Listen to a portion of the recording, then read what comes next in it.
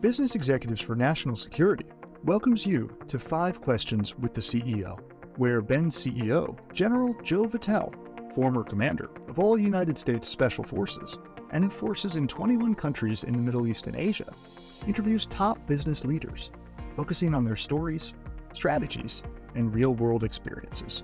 Here, we want to know why they are passionate about sharing their talents and insights to assist senior leaders in the national security enterprise as they solve some of our nation's most pressing challenges, and why they are part of a growing number of executives who understand that national security is everyone's business.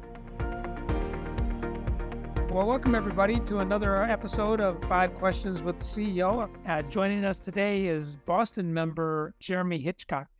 Jeremy is a co-founder and partner at New North Ventures, an early-stage venture fund advancing innovation in the national interest. And he's also a co-founder and executive chairperson of Wi-Fi management and IoT security startup Minim. While living in his dorm room at the Worcester Polytechnic Institute, WPI, Jeremy co-founded Dyn, an internet data company acquired by Oracle in 2017. Jeremy is adept at leading various technological development teams to solve security problems at the national, commercial, and consumer levels. In addition to his many talents and successes, he and his wife Liz run a cozy, independent bookstore and partner with Manchester Moves, improving biking and walkability in the greater Manchester, New Hampshire area. So, Jeremy, welcome. We're glad to have you today. Thanks for joining us. Thanks, John. I'm excited to be here. Good. Well, thanks so much. You've got such a really interesting story. I mean, it's just so extraordinary. I mean, being at WPI, studying chemistry as a sophomore, and then you team up with a couple of other students to work on a remote access project. Of course, this project later becomes known as Dyn, becomes a wildly successful tech upstart. So how do you go from studying chemistry at WPI to creating Dyn in your dorm room? You'd barely left high school, I think. I think you started when you were a sophomore there. So how in the world did you manage to pull all that up? What inspired you to launch that? Yeah, it's a fun journey, and as you get older, every year you hear a bio of yourself, and you think, did I actually do all that? I mean, gosh, it is somewhat surreal looking back at it. But the general premise was I was hanging out with a bunch of friends, and we were sitting next to a computer that we were in a lab room. Wouldn't talk to it, and said, "Hey, geez, how do we hook this up? How do we make this work?" And so it was winter time, and the basic premise was cold out, and the computer that we were using was able to print to something that was a couple buildings down. So obviously would have been 5-10 minutes to just go and get the silly lab paper and turn it in. But no. We were going to spend hours on coming up with a solution so we could actually get the computer and the printer that was next to it actually talk to each other. And so through that, learned a lot about internet architecture and infrastructure and how they worked. Got this thing working after a period of time, and that project became an open source project. And necessity is the mother of invention many times, and that was pretty much the genesis of the actual project. After a few months, a bunch of other people were starting to use this thing, and it was the days of high-speed internet at home. We were going to shut this thing down. It was run on a friend's computer. He wanted to use it for gaming or whatever else. So we put out this moral challenge to our customer base.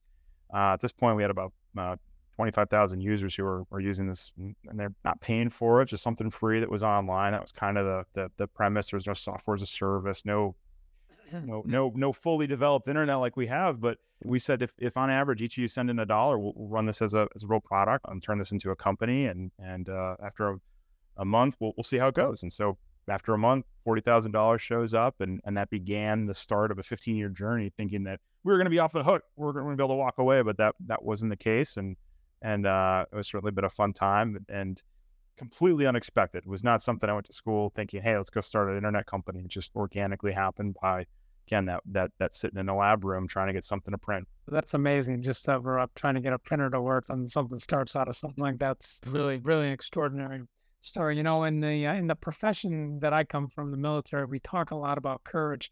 And one of the things that I've observed in my time since being here at Ben's and getting to know, executives like you, and of course the other 400 or so that we have across the country, is that, courage comes in a lot of forms, and it takes a tremendous amount of courage to do what you did.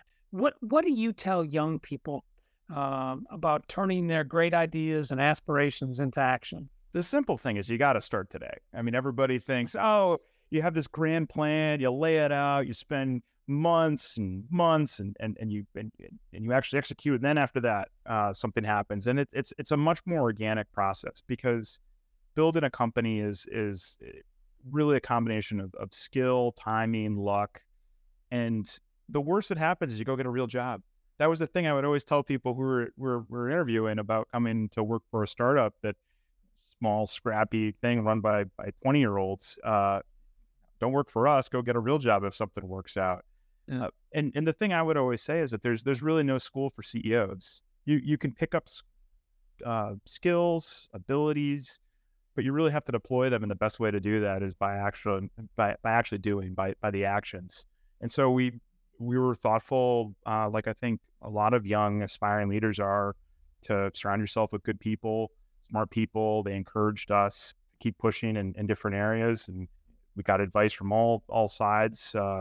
Go left, go right, and you have to chart your own direction. But it gave us a view on where we could go, and ultimately we took part of the internet, a set of protocols and systems that no one really cared about, in a real strategic way. Timing of the emerging cloud was very fortunate for us, and so we were able to build a company that was pretty interesting. And so I always think how to be able to bring that information back into a classroom, group of students. We would bring in interns, part-time people from school and college, and that helped keep us fresh. And so as much as they got to learn from us, I see it now more and more as a way to keep myself current, to understand what's going on at the bleeding edge. And so while it does take a little bit of courage, there were some lonely times about running a company and making tough decisions about, and really it's always about people. So it's about what's in the best interest of the organization, what's in the best interest of the team. That viewpoint of what to do for customers, I think, was one of our guiding things that really helped us push ahead and figure out like what was the best way for Dine to chart its course. I just want to pick up on kind of the discussion on young people a little bit. I mean, obviously, I know you stay in contact with a lot of folks like that. What do you grade the level of innovative spirit in the country right now? I mean, do these young people think different now than they did when you were coming up? Is it more pervasive? Is it less pervasive? What's the general trend from your perspective on that? I think it's as vibrant as ever. I mean, I watch people coming out of school versus my kids, and just how they interface with technology. And like I watch my daughter. I mean, she knows how to type on a keyboard, but she's using speech to text all the time instead of typing, and she just thinks about it differently. And I watch students who are coming out and they're just so literate. And it used to be that you had to train yourself to be a specialist in a lot of fields, whether it was mechanical or engineering or chemistry or computer science. And people are coming out as polymaths more and more, just because the world is starting to get these interdisciplinary worlds. So it's a really cool time. I mean, there's a whole conversation around AI and bringing different knowledge sets together. So it's a great time to build. It's a great time to start companies. There's a lot of just, I think, goodness in that innovative spirit and how to deploy some of those new capabilities into greatness.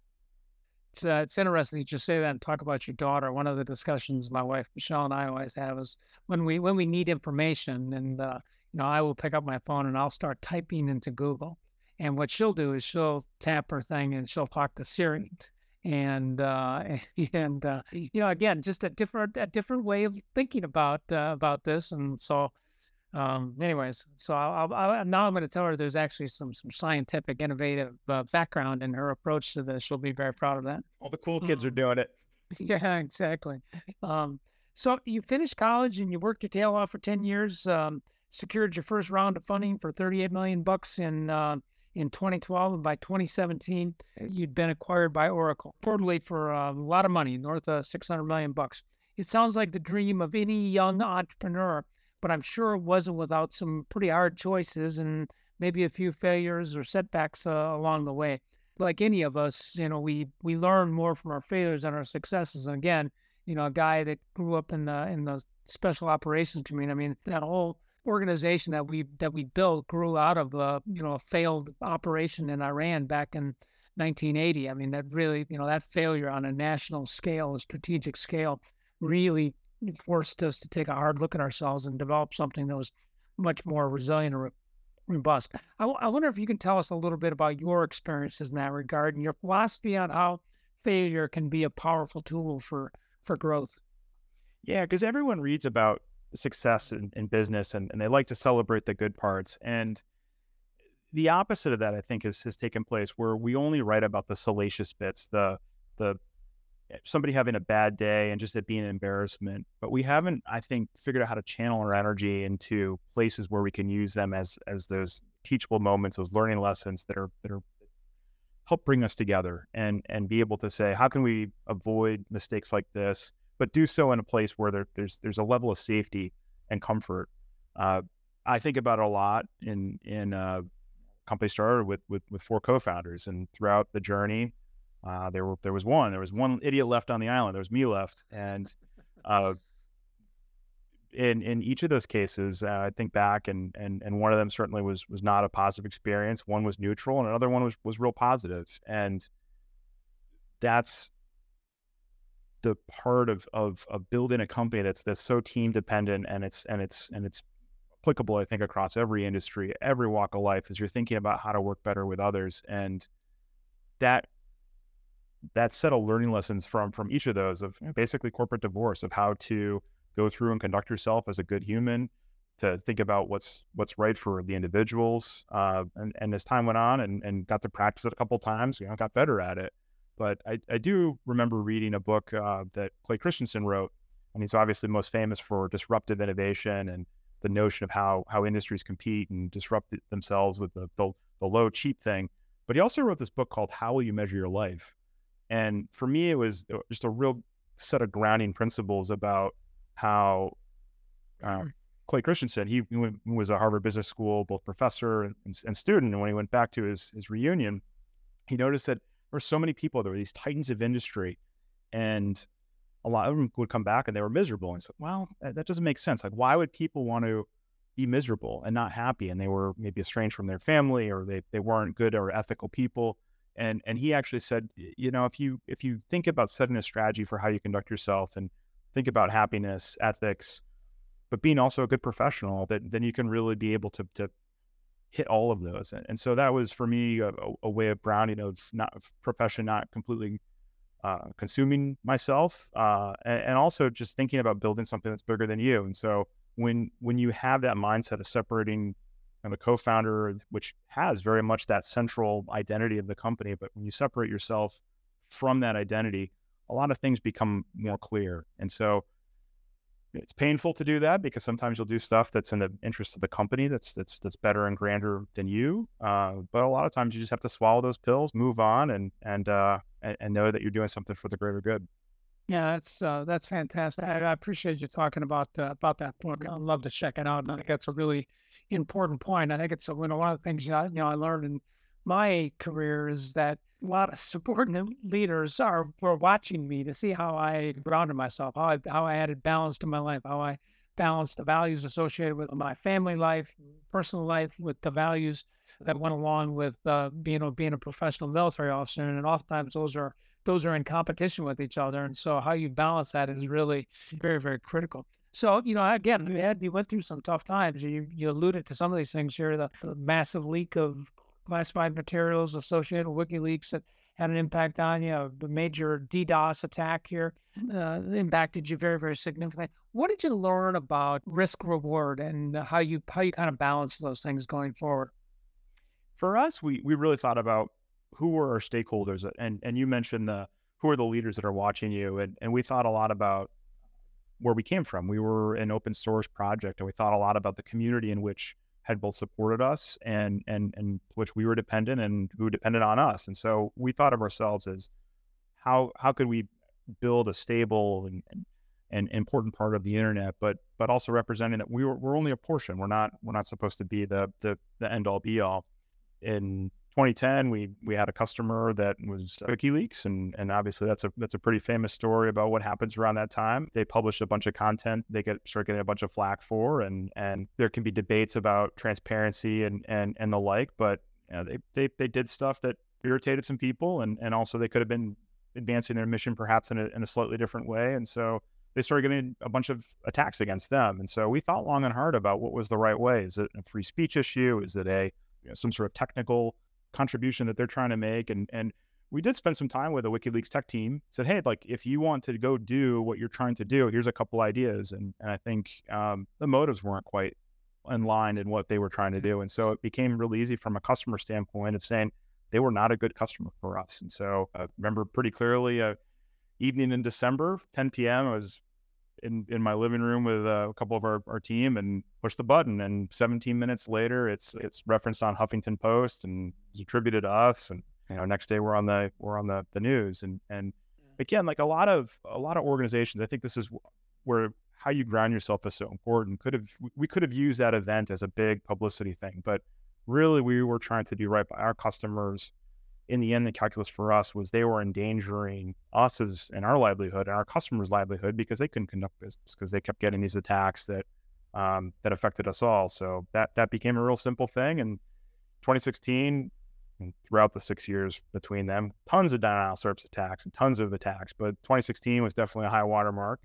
That day in October was not a good day. I was going to speak at a conference, and around 7:00, my phone just melts with pager notifications. And I could see from the system notifications that like those were messages that weren't ever supposed to be sent. Like the thing is broken was basically what the message was. And made a couple calls and knew that in that moment, it was really a question of how we had prepared ourselves. Because in those moments where you're just trying to mitigate a crisis, you have to conduct yourself in the way you practiced. And fortunately, I think we had done a lot in preparing our teams to be successful. And so I did my thing at whatever conference, kind of checked in afterwards and headed over to the company. And in the end, I think the way in which style matters and how you conduct yourself as a business and team. And so throughout the day, we saw our customers, some of our competitors even basically ordering delivery food for our tech teams because they knew that they were glued to their keyboards trying to fix things. And it was definitely something where style matters and going kind of too close to the sun really can get you burned. And so there are a couple times where we skated too close and certainly knew that we could improve on those. But I think in those two scenarios, I think we did a nice job in conducting ourselves. I'd love to talk a little bit about New North Ventures and kind of what you're doing now. I should acknowledge, I know recently you lost one of your co-founders, Brett Davis, a guy who I've had an opportunity to meet and think quite a bit of, a former CIA officer, Navy EOD diver. So we're certainly sad for his loss. But talk with us a little bit about what you're doing with this new venture. Yeah, and Brett was a special dude, and the reason why I'm doing venture at the intersection of national security and innovation is really because of our collaboration. We were both at a phase trying to think about what was next. He was leaving the CIA, trying to think about how he could do some of the work he had done, commercial and activities that benefited the national security apparatus. And I wanted to do something that was more mission oriented. We met through somebody at the Navy SEAL Foundation. A defense contractor was thinking about building a venture studio. And so we were looking at rummaging around there. And after a bit, two of us kind of looked at each other and said, you know what, let's just do this ourselves on our own. And then we were off and running. Yeah, get started. And we had such a fun time because we were, just different in the sense of our career and upbringing. We used to say that we were exotic zoo animals. A tech person go and look at a spook and I have no idea what to think of him, and me the same way. I'm like, well, that's just tech entrepreneur, and like, I've worn ties more frequently than I ever have in my life, and it's really driven us to the place where we invest in these bold ideas, these consequential leaders, these pioneering technologies to advance national security, and at least for me personally, in investing in companies at early stage that are pushing on this mission, I got to spend so much time on internet standards and seeing what goodness can come from government, commercial, industry working together to go build these transformational platforms like the internet, like GPS, like space, and continue to push on those. And so that's what we're excited to keep going on. And we're doing it in Brett's name and have a partner, Stephanie Ballistri, who worked with Brett for a bit, and she's coming on as a general partner. So we're excited to keep going on the mission. So I'm sure we could talk all day here on a variety of things, but we're kind of getting to the end of the so-called 5 questions here. So let me ask you one more question. Why did you join Benz? Why Benz? I'm a year in, and it's been such an exciting time. I think it was really to keep pushing on the ways in which government and industry can work together. And I've heard many times the Benz mission taking industry best practices to government, but I think it's a two-way street. I think there's plenty for industry to learn from government. I think in AI and technology innovation, humans and how people think around applying that attribution, ethics, and decision making, that's not present quite enough in how technology and tech community works. But there's so many things to continue to push on: innovation, advancing human capital or workforce cultural things, and also a lot of our problems are global resiliency. And I think that there's a lot to learn from both walks working together. So excited to be here and be a part of it. That's great. Well, we're so glad to have you on board, and you're kind of a triple threat here because you're hitting on all the big pillars here. I mean, you're traveling, you're doing engagements. We had you as a panelist down in Naples last fall, and we got you doing project work. And I'm really excited about about what you're helping us with on wargaming of the future here, 21st century wargaming. I think it's phenomenal stuff, and in introducing some advanced technology ideas into this, I think is exactly the kind of things we need. So we're very, very, very glad to have you, and I really appreciate you joining us today for our podcast. So thanks, Jeremy. Thanks, General. Thanks for the opportunity. And thanks everybody for joining us for another episode of 5 Questions with the CEO. Today we've been talking with Jeremy Hitchcock, a Boston member and the co-founder and partner at New North Ventures. Thanks for listening, and we look forward to coming to you again.